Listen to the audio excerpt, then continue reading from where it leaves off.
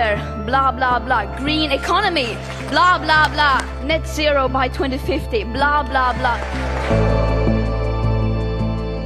It's going to be very, very tough, this summit.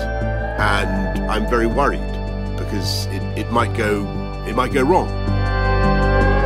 We have a moral responsibility. Even if we didn't cause it, we would have a moral responsibility to do something about thousands of men, women and children who have lost everything.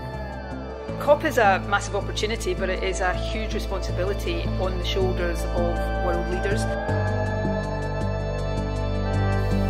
This is COPcast.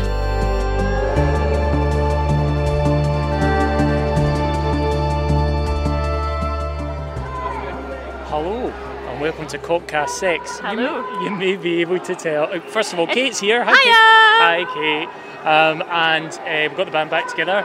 And we've got the band back together on a big day, right? Oh, it's such a good day. It's quite noisy, it's quite busy, but definitely feeling excited to see so many people out really kind of speaking up for nature. It's fantastic. Now, if you haven't guessed in the background noise already, we're in the midst, literally in the midst of the Day of Action, Yes. right? And we're surrounded by people marching for nature and the climate, and we are going to bring you just as many voices as we can today. Absolutely. You know, all kinds of different people here from different backgrounds, different approaches. And the first person we spoke to, we started at the top right, Becky Spate, Chief Executive of RSPB. It's really lovely to speak to Becky and really hear like some really powerful words from her this morning. Really like energising and powerful words. So that conversation is coming up now, and then we'll be back with you at the end just to tie a few things up.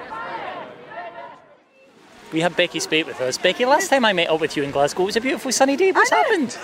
It's tipping with rain now, but you know, it doesn't matter because people are still turning out. It's great. And Kate, to be honest, this is more representative of Glasgow, right? I mean, yes, to be fair, it rains most days in Glasgow, doesn't it? It does indeed. Look, it's an exciting day, Yeah. right? You know, how are you feeling, first of all? Well, I think this is a really important part of the whole COP thing, to make our voices heard and to say you've done some stuff, it's not enough, and to keep reminding politicians of that. So this is vital. It's as vital as all the meetings I've been in, really. Absolutely. And Kate, it's just the start, right? Okay, we are at the start of our day, but it's beginning to feel bubble a bit. little bit. There's quite a bit of noise. There's some good drums going on. There's guys over there with blah, blah, blah written on their hats, which I Yes, like a lot. love it. Now, what we maybe have to think about a bit is, like, you know, think about the school strike yesterday. Yes. There are a lot of people engaged with this who are feeling pretty negative about what's happening down there, right? At COP, you know, Greta Thunberg yesterday saying, effectively declaring it a failure already, right? You know, how are you feeling about that?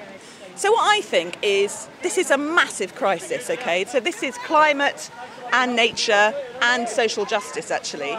And so it's going to take a broad church to fix it. So actually, everybody needs to step into their agency, everybody needs to play their part, and marches are as much part of that as everyone else. But what the marches do is it reminds politicians of the people's voice. So it reminds people that, you know, we're holding them to account and that we need them to go further, and that's a really vital role, and nothing else does that. Yeah, and Kate, particularly young people are so important. Absolutely. Like yesterday, just my heart swelled watching all the Twitter feeds. I wasn't able to make it here thanks to a flat tyre.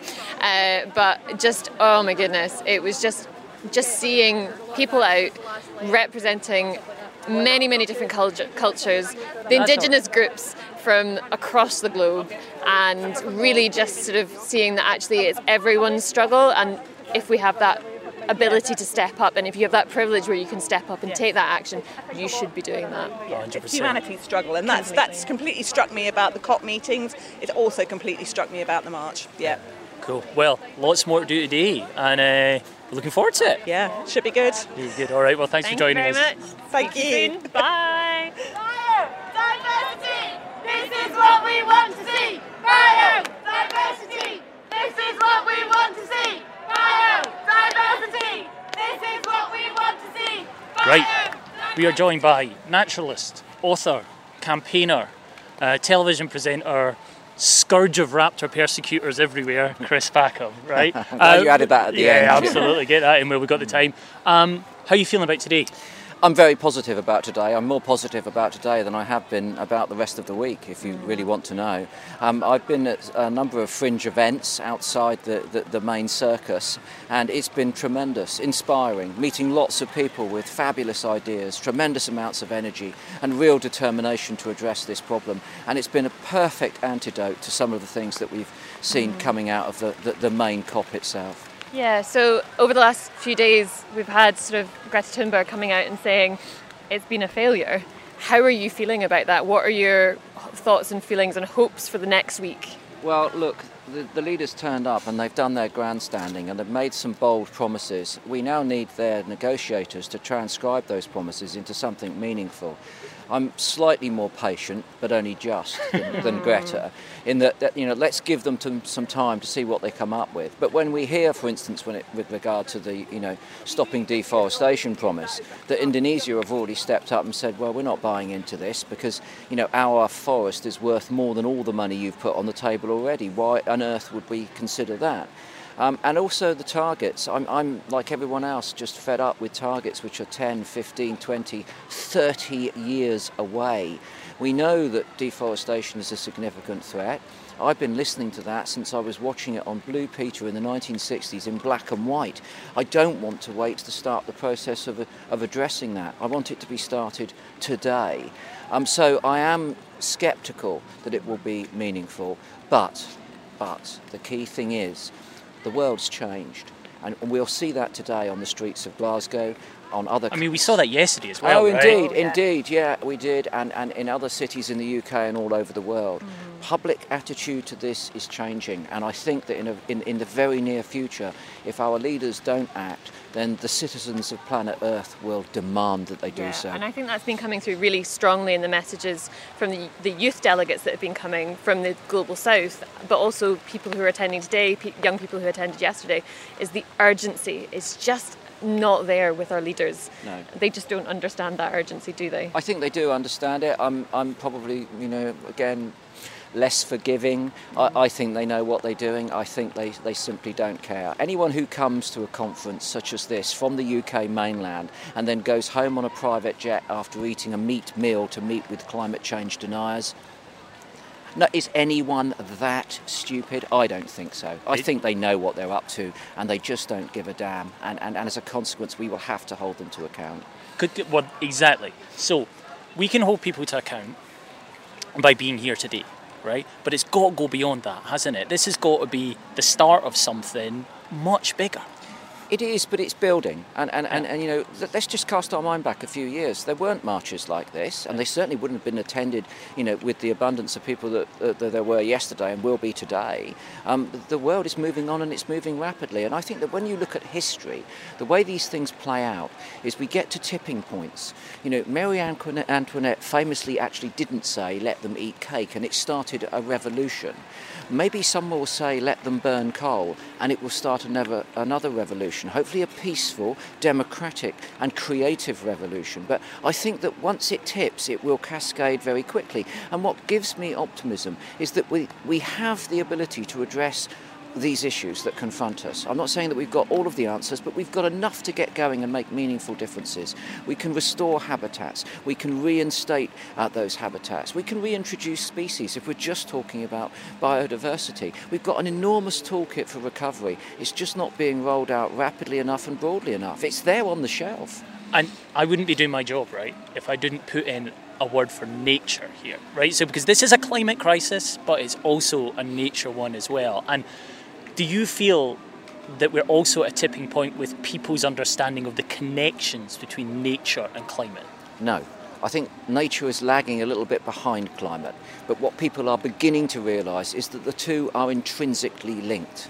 And that by reconnecting with nature through what we eat, through the way that we use our environments and recognise that those environments are essentially there for us and the rest of life on Earth, as that grows, and it does need to grow rapidly, then I think that it will come up to the same degree of awareness and importance that people now have manifest in terms of understanding the threats to our climate. But the two are absolutely linked together. So we're lagging on that, but that's the duty of us today, we're passionate conservationists, we're effective conservationists, we're conservationists with energy and ambition. We've just got to be allowed to exercise that, and that's what we're essentially asking for with this march. We are saying we want the right to change the world, to make it a better place. And at the moment, we're reliant on an unexceptional group of people at exceptional times. That will change. Well, I think we can all get behind that, right? Absolutely. Listen, thank you for taking the time to talk to us today, and enjoy the rest of the day. Thank you very much. It's a bit damp, but what I like about that is the fact that all the naturalists here, right, won't give a hoot about that. Like we haven't been out on a wet day before. Because it's part and parcel of our everyday existence. We put our wellies on, we put our raincoats on, and we just get out and do wildlife and nature, and it's fantastic. And frankly, I just love the sound of the rain pattering on all these beautiful leaves. And what we can't see here is that the ground is covered with a spectacular mosaic of the most gorgeously coloured leaves. So it's a great place to be. Glasgow in autumn. Can't beat it. It's pretty cracking. Thank you very much. You're welcome. Right, here we are. Who have we found? Oh, do you know who we bumped into? CBeebies superstar and RSPB colleague, more importantly, Rory. Rory, how's your day? Oh, it's wet. It's filled with helicopters. It's basically like now. Man, it's pretty wild out here, but it's great. It's so encouraging. It's wonderful. We've got so many folk here, lots of smiling faces, lots of wet people, but they do not care. Smiles, happiness, encouragement, cheering. We've had some amazing speeches so far. Can I say one thing? Kate, the range of voices we're hearing from is brilliant, isn't it? It's fantastic. Can you tell I'm excited? Let's just say fantastic. Let's make that a word. That's a word now. Fantastic. So many different voices from across different nature organisations, loads of young people, lots of people who travelled to Glasgow specifically for this event. Just so excited to see so many people. It's really, really energising. I'm absolutely buzzing. Yeah. So buzzing. And how do you feel, Rory? You've been, as somebody who stays here anyway, right? The world's come to Glasgow. Is it working out the way you'd hoped? Do you mean the conference or the fact that there's lots of people here? I mean, but I kind of both those things, because for me it does feel like there's a lot of people here putting a shoulder at the wheel, out here doing the right thing. But are we necessarily getting the results we need in the actual negotiations?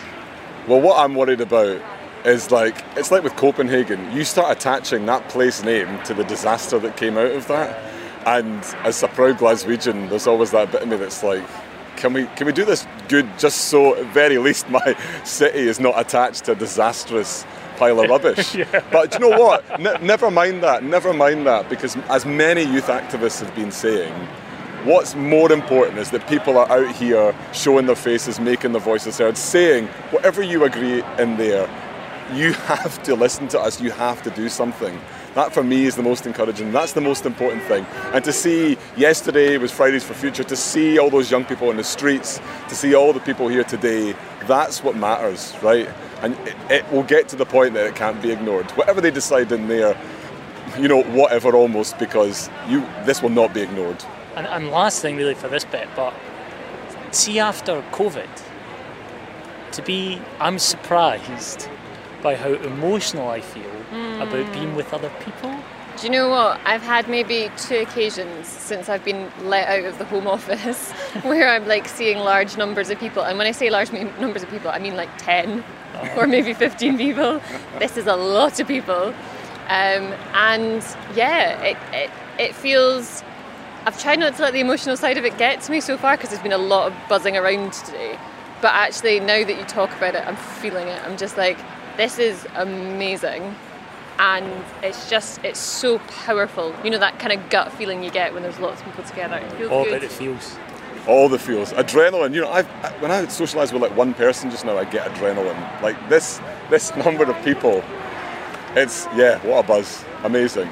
And can I just say, being about 2 metres away from Chris Packham is really exciting. But I think I actually was fangirling more at Nadeem from Flock Together. I was like, I follow him on Instagram. I'm dead excited. We need to get Nadeem, by the way. We need to get Nadeem. Right. Yeah, you do. Brilliant. Good stuff. Thanks. Cheers. Let's get to the front. Thank you. Right. See if we can find him, because I did. Thanks to Rory. Nadeem. He's wearing a maroon parka. Grab you really quickly to do a tiny bit for the podcast. Yeah. How are you feeling? I feel great. It's okay. The rain's not dampening anything. No, definitely not. How are you feeling about the kind of people that we're seeing here? It's a real range of folk, right? Yeah, no, exactly. I think to see the range of people is great. Of course, I would love to see more members of my community, that's black, brown and other POC, as well as underprivileged people from cities, because these are the people who have systematically been shut out of these spaces and conversations. So I would always like to see more of them. But on the whole, the vibe is pleasant, the people are pleasant, and we are unified. And crucially, like for any of those people listening, this is an environment that is welcoming. We want that diversity here, right? Absolutely. And the way we can do that is by being here. So by my presence here and sharing images of myself being here, what I'm doing is giving permission for the rest of my community to do the same. So when I take up this space, it's not just for myself, it's for future generations to look up and do the same, and hopefully have the confidence to inspire generations beyond them. And as allies like myself and Stephen, is there anything you would suggest that we can do to help support that message? I would say that pretty much similar to what you're doing now, champion the voices of that community and trust that community to do the work themselves. No one needs saving, we just need platforms. Right, you've got some actual stuff to go and do reading this. So thank you so much. No worries. It's been a brilliant day. It has been. It's been so fantastic seeing so many people, speaking to so many different people. This is the most people I've seen since I've been let out of the house post-COVID. It feels in a virtuous way naughty. It feels quite strange and like surreal. Yeah. Talking of surreal, we do have a giant whoopee cushion in front of us. Hello, giant whoopee cushion. Yeah, I'm loving your work. Thank you. It took me ages. I bet it did. Quite a lot of puff to get this. Excellent, very good. But anyway, so lots to ponder there. We'll be back throughout the rest of COP with more chat. Yep. Realistic, I think next week the focus is going to shift back, isn't it? I think so. There's lots more going on with the negotiations and promises coming out, so there'll be a bit more chat about that, but I don't think it'll be quite as frenetic as this week was with all the global leaders, but we'll see what happens. And I tell you what, those people in there behind that fence have been left in no doubt today. Oh, no doubt. What people want, right? Absolutely Brilliant. Anyway, as ever, thank you for tuning in, and we'll be back for you later on through the week. See you all soon. Bye.